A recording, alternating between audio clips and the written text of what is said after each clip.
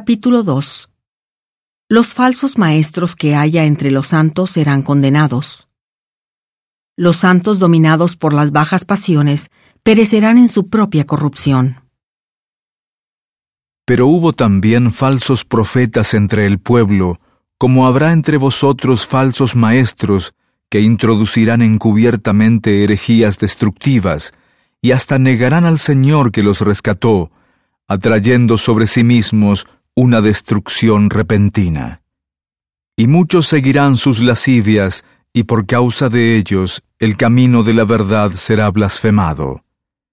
Y por avaricia os explotarán con palabras fingidas. Sobre ellos la antigua condenación no se tarda, y su perdición no se duerme.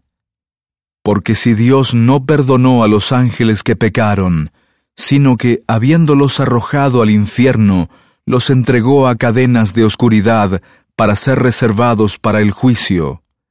Y si no perdonó al mundo antiguo, sino que protegió a Noé, pregonero de justicia, con otras 7 personas, al traer el diluvio sobre el mundo de los impíos, y si condenó a la destrucción las ciudades de Sodoma y de Gomorra, reduciéndolas a ceniza, y poniéndolas de ejemplo a los que habrían de vivir impíamente, y si libró al justo Lot, abrumado por la conducta licenciosa de los malvados, porque este justo, mientras moraba entre ellos, afligía cada día su alma justa al ver y oír los hechos inicuos de ellos.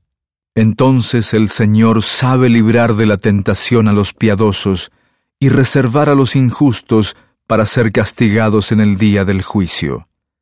Y principalmente a aquellos que siguiendo la carne andan en concupiscencia e inmundicia y desprecian la autoridad, atrevidos, obstinados, que no temen hablar mal de las potestades superiores, mientras que los mismos ángeles, que son mayores en fuerza y en poder, no pronuncian juicio de maldición contra ellos delante del Señor. Pero éstos, hablando mal de las cosas que no entienden, como animales irracionales naturales, nacidos para presa y destrucción, perecerán en su propia corrupción, recibiendo el pago de su injusticia, ya que consideran delicia el gozar de deleites en pleno día. Estos son inmundicias y manchas, quienes aun mientras comen con vosotros se recrean en sus errores. Tienen los ojos llenos de adulterio y no cesan de pecar. Seducen a las almas inconstantes. Tienen el corazón ejercitado en la codicia.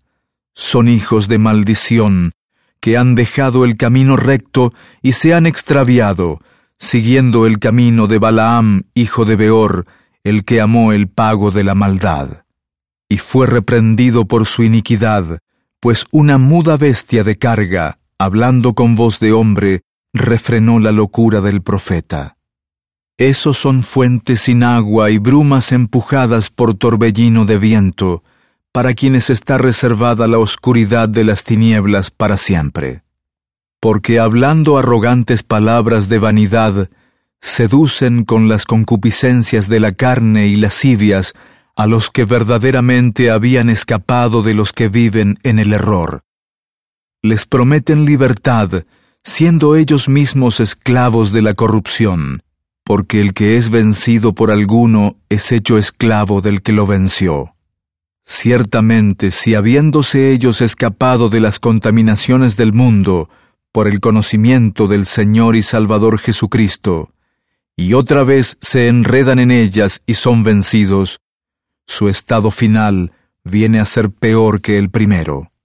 Porque mejor les hubiera sido no haber conocido el camino de la justicia que, después de haberlo conocido, apartarse del santo mandamiento que les fue dado. Pero les ha acontecido acertadamente lo del proverbio: el perro vuelve a su vómito y la puerca lavada a revolcarse en el cieno.